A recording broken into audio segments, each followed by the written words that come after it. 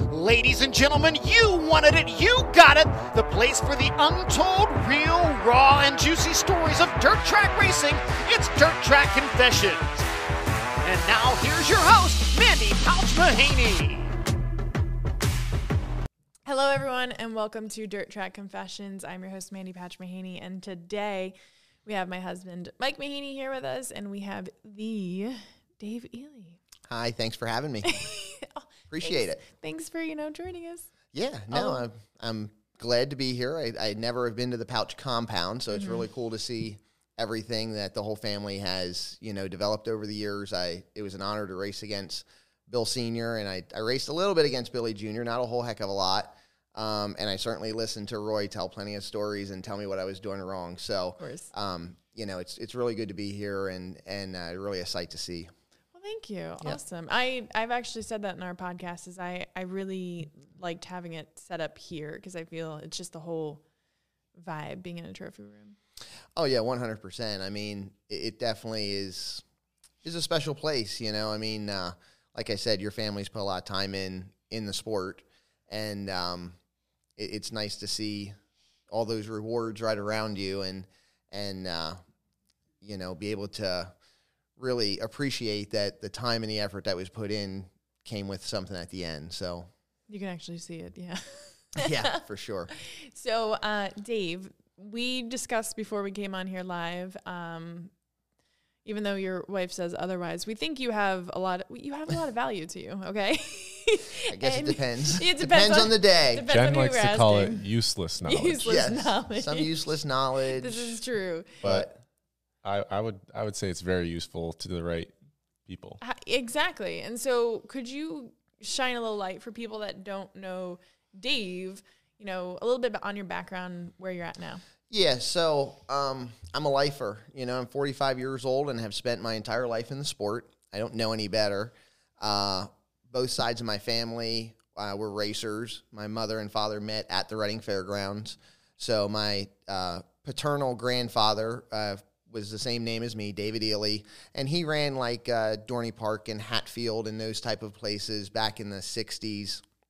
He ended up getting ill and passing away at a young age. He died at 28, so he didn't have a long career in racing, but it certainly planted a seed in his three boys, and to this day, they're all involved in motorsports, and two of the three actually, earn their living through the sport. On my mother's side, my grandfather was Don Kreitz Sr., and he grew up, racing midgets and sprint cars, and then eventually went into the dirt modified ranks and was probably known not just for running and driving the cars, but he started a speed shop with Kenny Brightbill and Kreitz, and they built the Kreitz racing chassis in the 70s and 80s for dirt modifieds. And then my uncle races, Don Kreitz Jr. He retired the same year I did, 2015. I started racing sprint cars in 1994, raced them through the end of the 2015 season, and now I still go to the races with my son. He races Nash. He runs a 358 at Williams Grove in Lincoln, and I am involved in the sport as well from the side of the manufacturing. The family business with my wife's family is Bulldog Quick Change Rears and DMI Racing Components. So again, my family, I've got basically my mom, my dad, me, my wife. My son works at Hyper Racing. My uncle, Don Kreitz Jr., is partners with my mom at Kreitz Oval Track Parts. My dad is a fabricator in the racing industry. His brother is the head of a truck team down in the Carolinas. So, I mean, really out of, 10 of us, there's probably 8 of us in the family that are making our living out of racing. So I liked the term lifer. Yeah.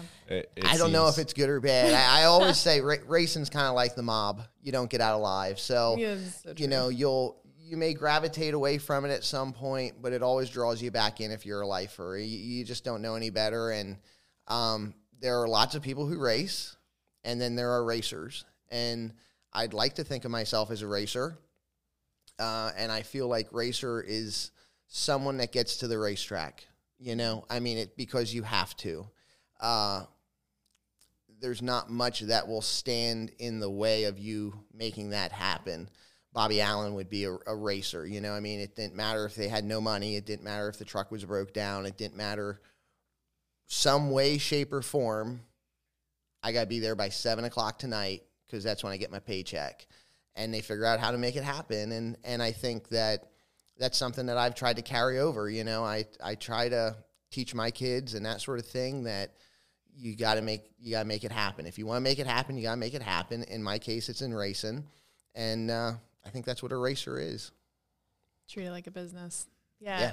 So it's funny because I have so many questions that I want to ask you to bring this to everyone. But for some reason, because Jen's sitting back there watching her, if she's even listening right now, is because obviously, like, I've, in our family, in his family, like the significant others are very, sorry, Jen, we're throwing you under the bus right now, but are very involved in racing. But how, like with Jen, it's her family's business. You're into it, but she's really not into racing. So how do you find that balance? She's a great go along with it, with whatever I do type of girl. You know, I mean, I'm just really fortunate in that regard. So we have 4 kids, Jennifer and I.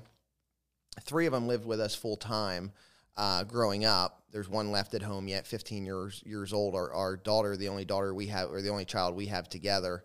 The rest have all moved on and are either married or with someone or living on their own. So I guess the balance comes from that.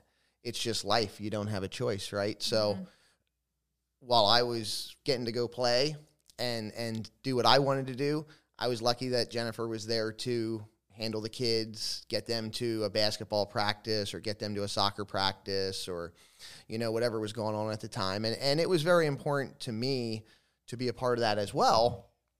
I just couldn't do it every day. But, you know, I mean, absolutely. If there was the opportunity for me to be there, I wanted to be there. While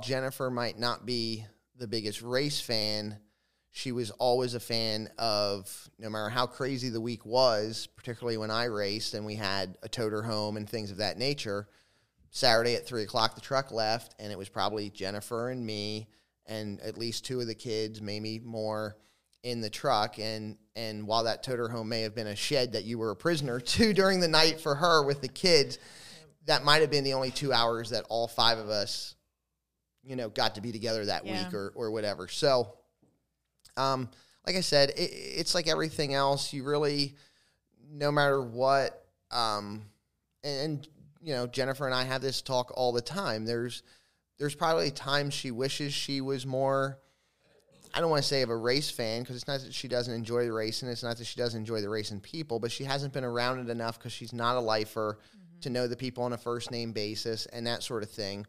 So a lot of times maybe when I have a story to tell or something like that, I'd take it for granted, and I'm talking about, you know, Joe or Max or Zach or whoever, and she's like, I have no idea who you're talking about, you know, and now she's got to try to connect the dots and that sort of thing. But you got to try to support each other. There's things that Jen's into that I'm not really that into, and you try to just kind of support each other and do what it takes. So I do notice that if you talk to Dave on a regular basis, he talks about the greats and the lifers of this sport, but on a first name basis, never mentions their last name. He always just says, you know, Craig. Yeah. You know, and it's everyone like, knows who Craig is. Which Craig? There's only one Craig, you know, CBD. Yeah, exactly. So there, it's always that, you know, if you know, you know. It, you know, as you get older, you obviously start to absorb more, I think. You know, when you're young, you don't absorb a lot. You just kind of do. The older you get, you start to absorb. And even if it's someone maybe I don't talk to today, or maybe it's even someone that's passed away or whatever, but I can look back and I can really glean something from everyone, you know, and I feel so fortunate that, for instance, for me, I grew up a Doug Wolfgang fan. First sprint car race I can remember going to was at Bridgeport, New Jersey. It was a World of Outlaw race, and Doug Wolfgang was driving the Howells, Doug and Joanne Howells number 4 car. For whatever reason, I just did that. I liked that car. And eventually I became a huge Doug Wolfgang fan. At that time, back in the early 80s, there was fan clubs and things of that nature. I was a member of the Doug Wolfgang fan club and would anxiously get my newsletter every month, and maybe whatever the gift was, a set of playing cards or a button or whatever. And then when he came east to race in 1984 for Weikert, and he was here for 84, 5, 6, 7, I got to see him every night. So this is the useless knowledge. This is the useless knowledge. So, but I saw him every night. Like in 85, he won 18 in a row. I saw probably 15 of those 18, and that was really cool to see. But again, because my family was racing, I got to see him. I got to know him a little bit. And then in 1989, when he was having a great year, he won 43 of 86 races and hundreds of thousands of dollars. I was on the road for a lot of that year, even though I was just a little kid. My dad and Donald were trying to run the World of Outlaw Series by themselves. So as soon as school left out, the day after school left out, I went on the road, and I was there till basically it was time to go back to school. So I went through the Dakotas and Nebraska and Iowa and all that stuff, racing with the Outlaws. And again, he would have been there doing that. And it just kept going and going and going to eventually at some point I had Wolfgang cars. You know, he built them for me. But it's really great to have idols or mentors or people to look up to. And it's really great when you're able to actually have a relationship with them. Absolutely. And I was very, very fortunate to get that, just using Doug as an example. But the same thing from a bunch of different people, whether it be Lee Osborne or today, me and Bobby Allen are very close, or Sammy Swindell or your pop for that matter. You know, I mean, your dad, I remember when I first started sprint car racing, we were at Williams Grove one day, and we're all out kind of in turn 3 and 4, and your dad's sitting on the guardrail smoking a cigarette, kind of like you always did, right? And I'm there looking at the racetrack, and I was, you know, pretty wet behind the ears. I only had raced for 3 or 4 years, probably 3 years at that time, and he said something to me about how's it gone, and I said, you know, it's gone, I guess, right? I'm not knocking the world on fire or nothing like that. And he said encouraging things about the difficulty of sprint car racing compared to a lot of the other things he had done. You know, he said, Dave, I've raced everything. He's like, you're doing the toughest thing. So, you know, just something like that might have been a shot in the arm to get me to the next thing. Mm-hmm. And I try to carry that over to this day. If I see someone that I think's maybe been down and they win a race or something like that, I'm always one to kind of make sure I shoot a text or something. Yeah, I feel that's one of the many perks of being in Dave Ely's like inner circle here, because you know you deal with so many people, and you've not showing your age, you know, we all age gracefully, but you deal with so many different people, and that kind of touches into the manufacturer side, because not many people have also raced and are now on the other side. Yeah, you know, it's really crazy, not just on the manufacturer side, but even when you don't race. Mm-hmm. I don't think there's any better saying than you can't see the forest through the trees when you're racing. You just don't see things. Me and Fred Raymer just had this discussion this summer. I said to him, I said, you know, if I had to do it over and I was still racing, I think I would have taken a year off and just watched, because when you watch and you see different things, you could come back so much stronger. Mm-hmm. You would really, I think, be able to sort through more of the filler, so to speak. I've, again, in all the great racers that I talk to, and I'm very fortunate to do that, you can sense traits that they all carry. And what I see or sense that they all carry is that they are, in many cases, they're pretty similar. They might not have the best maintenance programs. They might not be the most organized, but they know what matters. Mm-hmm. And they don't spend any time on filler. They only focus on the things that matter, and they make sure that stuff's right. And I think that's one thing that I probably learned. You know, I was a very detail-oriented racer, and I worked on all my own stuff. That's how my father taught me, you know, from building wings to, the fabrication side a little bit. He did most of that, but I did some of it. Motor stuff, there's not much I can't do. I've done mostly my own stuff if I had to, that sort of thing. But I think I spent so much time focusing on a lot of things that didn't matter, and it probably hurt my racing. I always used to say, everyone says racers are won at the shop. I don't believe that. I used to, but if races were won at the shop, I never would have lost, because I can't imagine that someone could have outworked me. But I absolutely think races are won at the races. You got to make the right decisions when you're there. And you got to read the track right. You got to know your competitors. You got to know their weaknesses. You got to know how to capitalize on that. And you have to be fresh. I mean, that's another thing. I think sometimes you get working on your stuff so much that by the time you're so focused about having your race car prepared and right that you forget you have to be prepared. Mm-hmm. You can't be tired. You got to be free of outside thoughts, kind of. I mean, it's a pretty selfish thing that you have to do when you drive a race car. So I think that's some of what I learned on both sides of it, from the driving side to being involved in the sport to now being on the manufacturer side and getting to talk to all these different, successful racers. Did that stand out a lot when you had the difference of like showing up with your helmet bag versus working on your car and preparing it to bring it? Because I mean, when you bring that car yourself, it's hard not to make that the main focus because it's just so much work. But then when you get there, you need to focus on driving. But yes, if the car doesn't run, then you're out of luck. I think it's a family thing. My uncle did not drive for other people. He just didn't. He was successful racing his 69K, doing things his way. I don't want to say I wasn't successful driving for other people, because I mean, literally my last almost 20 years of my career, I drove for the same car owner. So I was, but it also was viewed as my car. My car owner took the approach that it was my operation. You do whatever you want. He just paid the bills. So I didn't show up a lot of times with my helmet bag. I did when I drove the 5. And I would say from the side of not having to do the weekly maintenance, that was fine.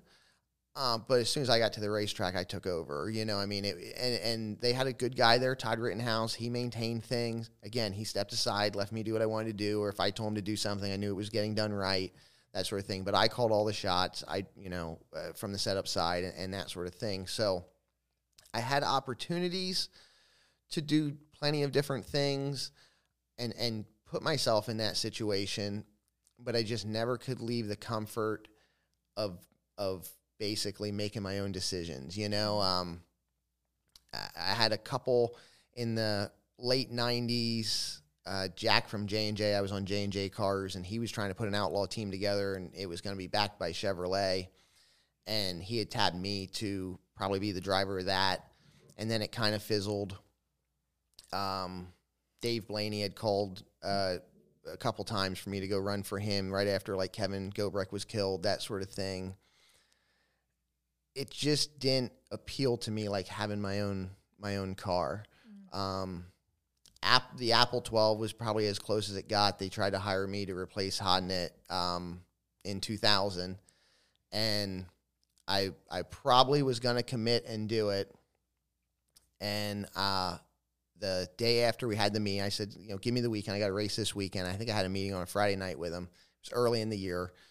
And we were racing Lincoln on a Saturday night, Williams Grove on a Sunday afternoon.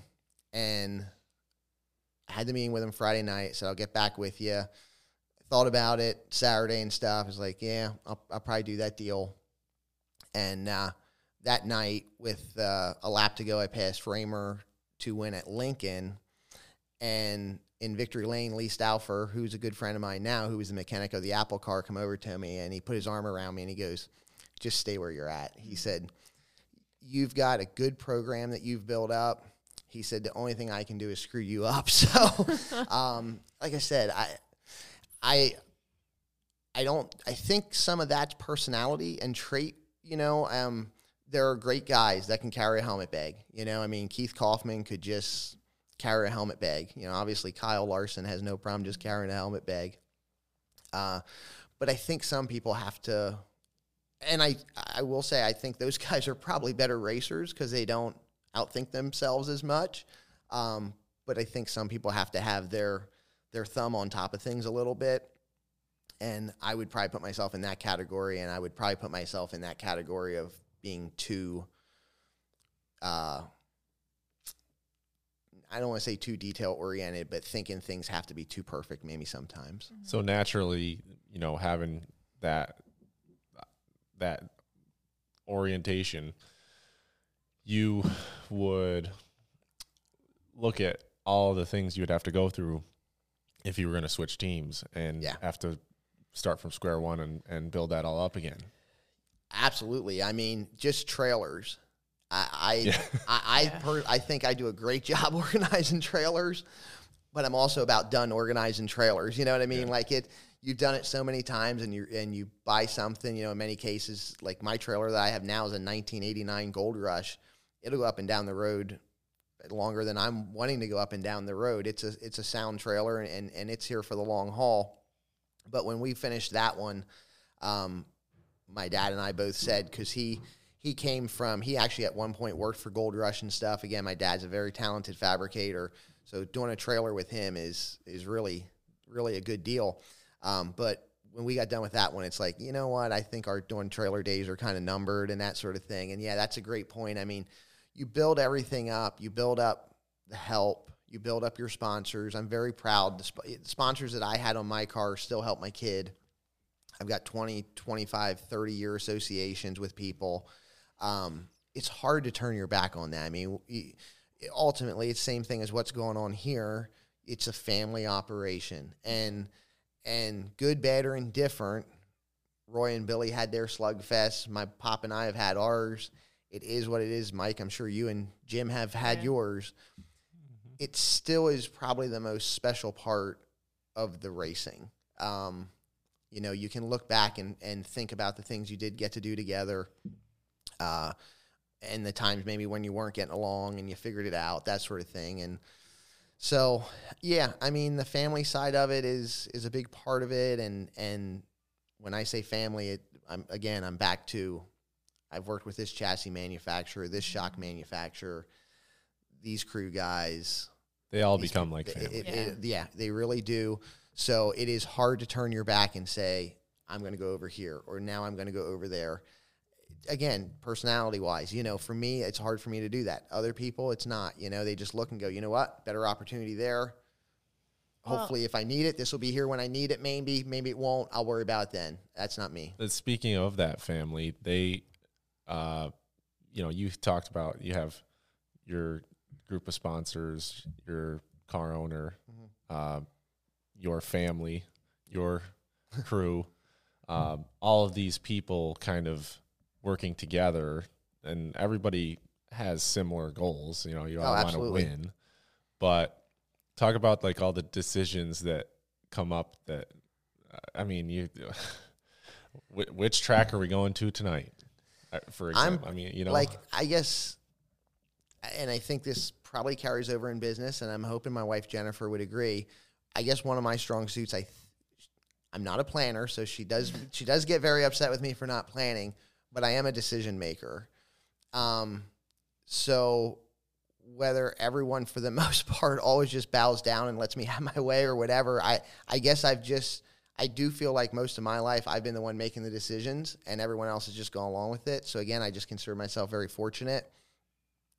But again, I think some people have confidence in that because I make decisions. Yeah. It's probably my number one pet peeve at the business is people not making decisions. I'm like, make a decision. Right or wrong, make a decision. Just let's move on with it. You know what I mean? So, yeah, I would be the one to say, hey, we're going to go here. Or there's a race here I'd like to go to. This is paying good. I think we should go, Right now for me, most of my decisions are based on where I think my son can get his best experience. Not that he has any desire to be a professional racer, or we have any of the wherewithal to make that happen anyway. But you still got to be as good as you can possibly be. And there are places I think you can go that you learn more than other places. And that's what dictates what we do now. So if I made the decision tomorrow that I think we need to go to this racetrack that maybe to a lot of people wouldn't make a lot of sense, there's something in my mind driving me to make that decision to say, you know what, I think this will make Nash a better racer, or I think this will make our team a better team. And maybe it might just be something as simple as I'm going to go run a race in Florida because I have, a sponsor from Florida that I want them to be able to see the car. It might be something as simple as that.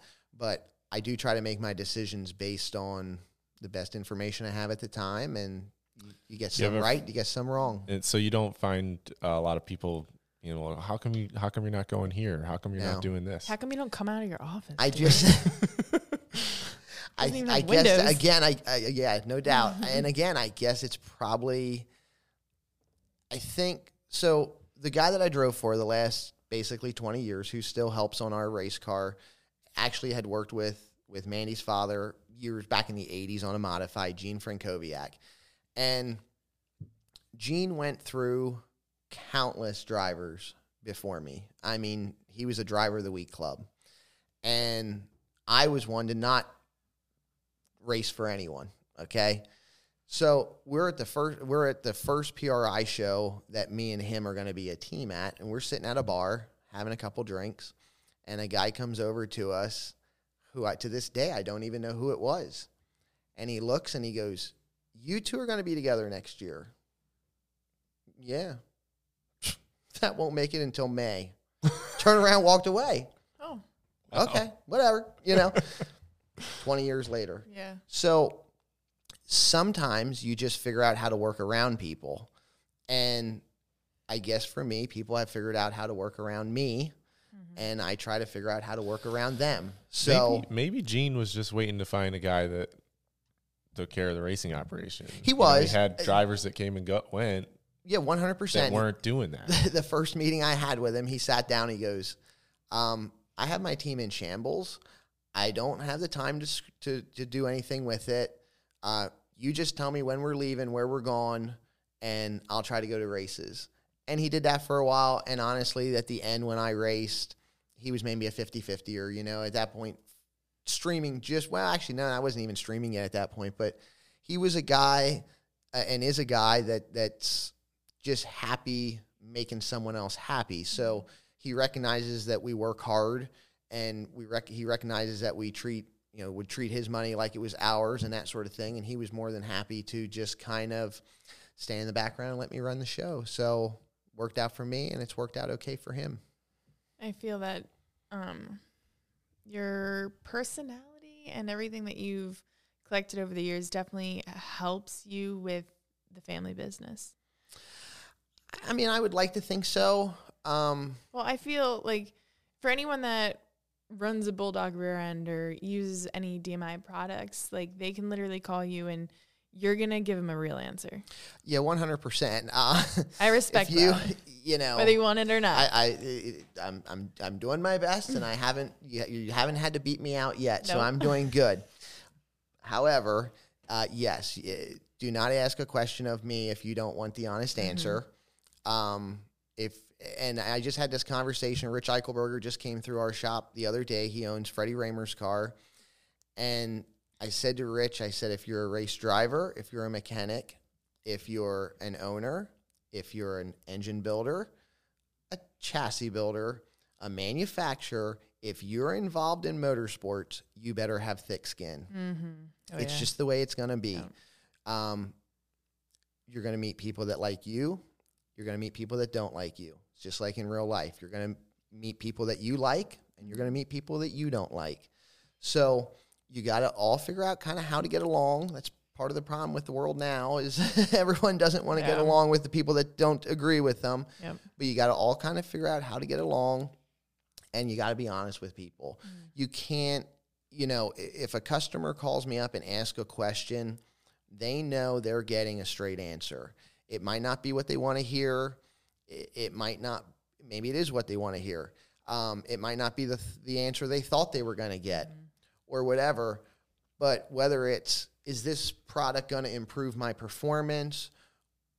If I've watched a guy Saturday night at the races, run around in 13th, and he's running through the middle part of the racetrack, and he calls me up on Monday morning and says, I think I need a polished ring and pinion. That's why I ran 13th. I'm going to say to him, no, you ran 13th because you were in the worst part of the racetrack. Yeah. Like, that's not your problem. Yeah. What you need to do is whatever money you were going to give me for that polished ring and pinion, go run another race that you weren't planning to race because you need laps. Mm-hmm. You know what I mean? So, and I don't say that to be critical or to be a know-it-all or any of that stuff. I say that because I want my customers to have their best chance of success. Yeah. It does me no good to sell you something that you're not, A, either going to be happy with, mm-hmm. or it's not going to make you faster. It ain't going to make you faster, and you're not going to have confidence the next time when you need to buy something to call me and ask me the question. So when a person calls, I'm as honest as can be with them. I'll let them, make their final decision, and we'll do whatever we want to do. And I get phone calls, from all, again, I'm very, very fortunate, all different aspects. I've got track promoters calling me. I got sanctioning bodies calling me. I've got Dave, line one. Race teams calling me. Jen's over there rolling her eyes. Teams calling me, drivers calling me. The amount of, probably teams and drivers I've put together over the years is that no one knows about. Yeah. Would make a head spin. But again, I think anyway that I got myself in that position, good or bad. I don't know that I want to be there most times, but I guess I got myself in that position because people know that they're going to get a straight answer out of me, and they must value that I'm going to make some, decent decisions and have good judges of character and things of that nature. So you get you have to get a few customers. There's a lot of businesses that sell magic. Oh yeah. And they call you up looking for that. And I constantly What's he running? See you shutting that down like constantly, every day. It's not every magic. third phone call. My number one saying probably is magic is magic. It doesn't exist. Yeah. It's a sleight of hand. It's an illusion. It's whatever, but it doesn't exist. And racers want to believe it exists. Mm-hmm. They want to figure out, I'm running 15th, but I'm going to put a degree more camber in my right front, and I'm going to win. No, you're not. It's just not. Mm-hmm. I'm sorry, but there's a whole lot of things you do. Now, when you become that guy that is contesting for the win night after night after night, and you're running the top 2, and you're running the top 3, and you're running the top 4, that's when the details do start to show their head. You're trying to tune in your camber maybe a little bit, or you're pulling your front axle back, or you're doing this or you're doing that. But it just, people want to believe I'm running here. If I buy this, it's going to be a light switch, and it's just not. It doesn't work that way. We're very fortunate at DMI on the torsion bar side, on the sprint cars. We've got, at this point, a tremendous amount of the sprint car torsion bar market. And so I know roughly, you can tell when people order what they're getting, right? So if this guy's winning a lot of races and 3 times a year he's calling up and ordering the same 4 torsion bars, you don't have to be a rocket scientist to piece it together, right? You know what he's doing. And I have people constantly buying, 20, 25 different torsion bars. And in sprint car racing right now, you literally can put a 1025 in the right front and 3 inches everywhere else. And I'm not saying that you're going to be the guy winning every night or whatever. The car's going to go around. It's going to make left-hand turns. It's going to do what it has to do. Like, it's going to get you in a hunt, and you can win probably 80% of the races right now are won with a 1025 in the right front and 3 inches. Yet I've got people thinking, calling up, how many guys are buying 925s? Well, I guess if I take the order from you, I don't know, 1. Other than that, none. Really? None. Would you tell me? No, I'm going to lie to you. Yeah. No one's buying them. You're going up the wrong road. Just stick to basics. I was going to say, that kind of reminds me of like doctor-patient confidentiality. Oh, yeah. There's got to be a fine line with being in your shoes, because you have a lot of drivers, like you said, you know what they're getting, you know what they're using, but you want all of your do we call them clients? Well, you want them all to succeed, but absolutely. Where's the fine line? And again, that becomes a broader picture for me. There is a lot of confidentiality there. And again, that's, I think, what gets me to have the meetings with the promoters and the meetings with the sanctioning bodies or things of that nature, because, they're all working together, but trying to outdo the other, right? Yeah. So every racer is trying to beat the other racer. Every track is really trying to beat the other track. Like, they can say they don't know, a promoter doesn't know about this track or about that track. Promoters know. Mm-hmm. They know to a T. I mean, if Bridgeport's crowd went up 300 people on average this week or this year, then New Egypt knows it, Grandview knows it, Lincoln knows it, Port Royal knows. They all know. They all talk. They all hate each other, but yet they all talk, right? Yeah. So and same thing on the sanctioning body side and so forth. So people have to know, if they're having those conversations with you, that yes, you're not going to run off and spout it off to this person or tell this person, hey, what's going on over here, that sort of thing. When I was younger, like most people, I probably got myself in trouble a couple times. Maybe someone tells you something and you say something else, you take it as that it was, to be fact, and then it wasn't, and you hurt someone's feelings or something like that. But again, you get older and you realize if someone's calling you up and ordering parts from you, they're putting trust in you. If they're calling you up to ask a question about, when you think they should come to your area to race this year as a sanctioning body, they have trust in you. So it's just a trust issue, and it goes back to being honest. So yeah, I mean, certainly we're plenty confidential, and I try on the rears, for instance, I do in my catalog, but I'll try to talk to the racer first. Like I'll say to Keith Coons, hey, do you mind if I put on the Baby Bulldog midget page in my catalog, you can order a rear Keith style. Mm-hmm. Okay, Keith style would be exactly the way Keith Coons Motorsports orders it. Yeah. Or, hey, I can do one Super Matt style or whatever, for Matt Shepard. So, and those guys are usually good with it because they have enough confidence in their abilities that they don't mind other people knowing what's going on.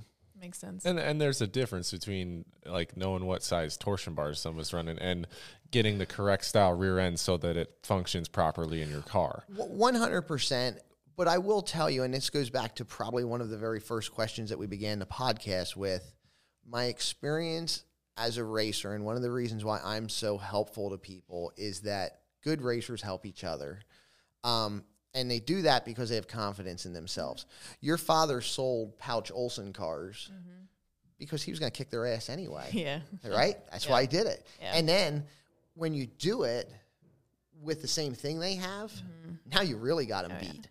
So that's, and the other thing is I looked at it, if I could help a guy, I didn't have to race with him as much. You know what I mean? Like if I don't know where he's gone, because he don't know where he's gone, now it's going to take me a lap or two more to get past that guy. I don't have a lap or two. Yeah. I'm starting, a lot of people know me from when I ran 360s or if I ran 410s in, central Pennsylvania in 2000, when I'm point leader at Williams Grove, I'm coming out of probably row 5 in a heat race, handicapping 4. If I'm lucky and I get to the handicap spot, that starts me 12th as the point leader or top money earner is how they did it, as the top money earner in a 25-lap race that probably had, me 12th, Raymer 11th, DeWeese 10th, Kaufman 9th, Schaefer 8th, Kreitz 7th, Skippy Jackson maybe in there, your dad in there, right? I mean, that was the 11 I had in front of me. So, no, I didn't have to worry about getting through those guys by any means, but there might have been one or two guys in there that made the handicap that week that maybe, quote, didn't belong there or whatever. And a lot of times those were the guys that dictated who won the race because if Fred figured out his way past those guys before the rest of us and beat us to the front, we were all cooked, right? Yep. So if your dad did it, he won. If Donald did it, he won. So if you try to help people and you get them that they're straight, it makes it easier for you to pass them. there's less chance of them crashing you.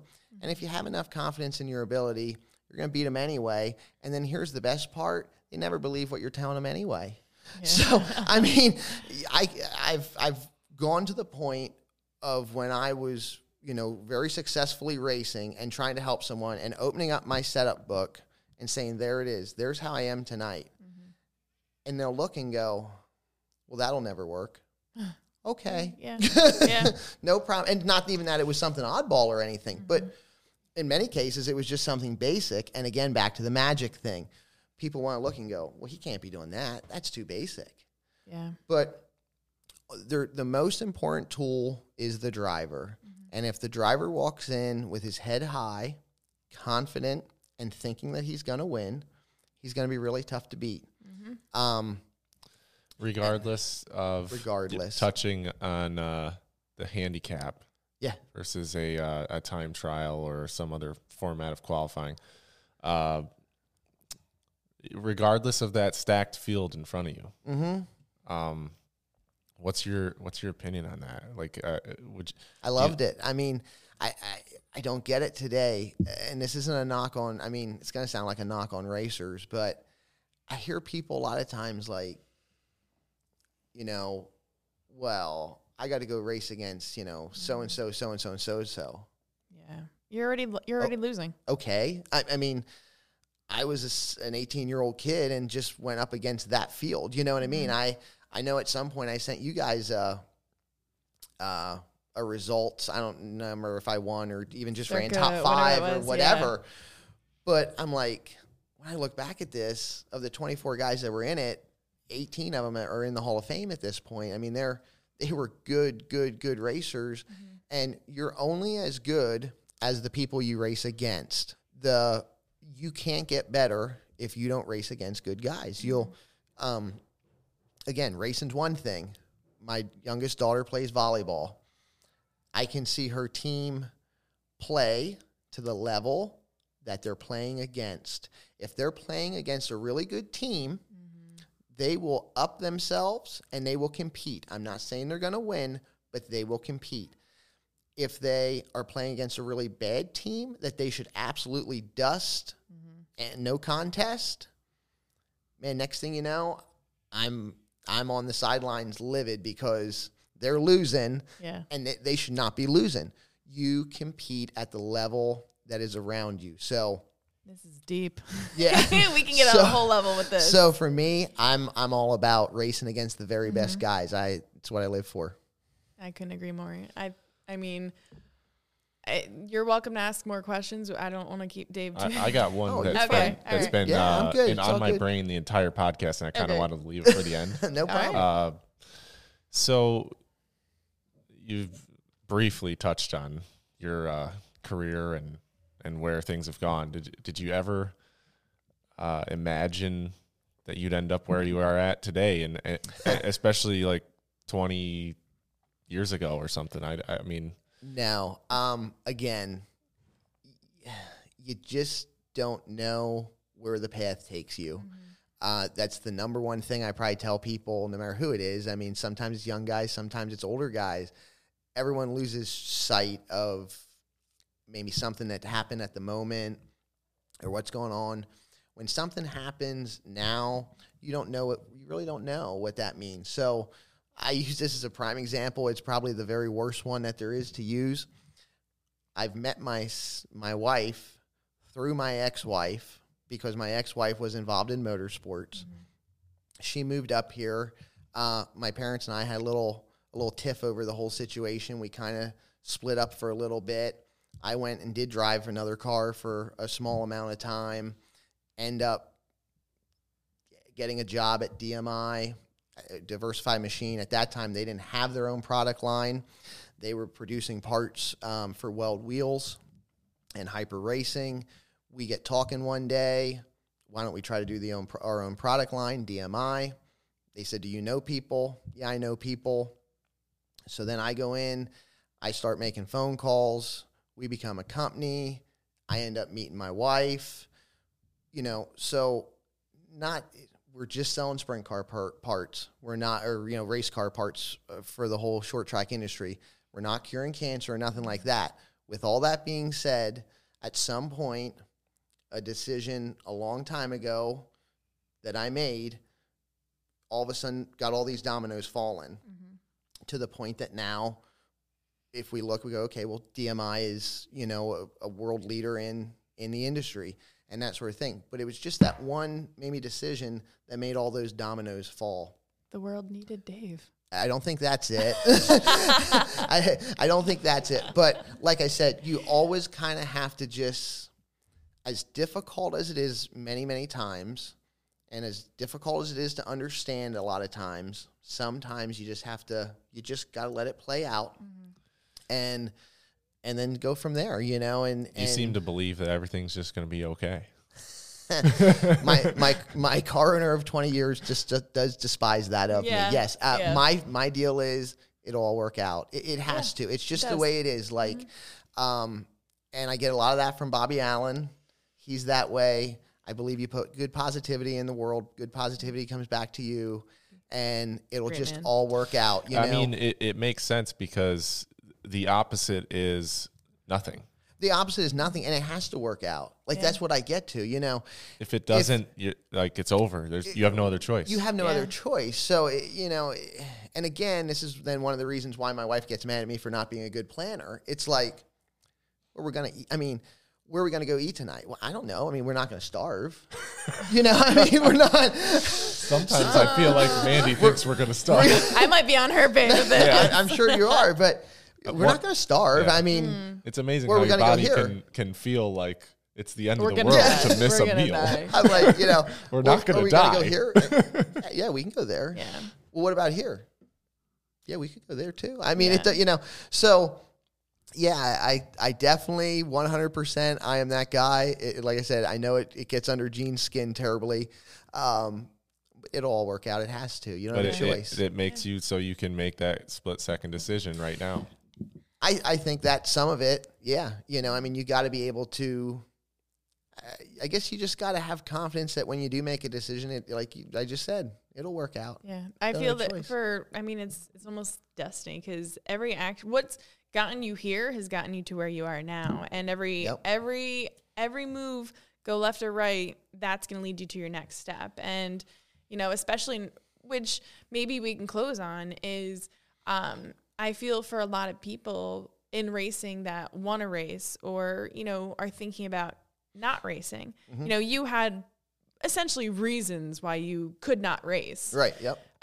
So for a lot of people, that's scary is, well, what do I do when I don't race? And so there's ways you can still stay involved in the sport and not be behind the wheel. And I know for you, and I see it in my dad too, it's an adjustment.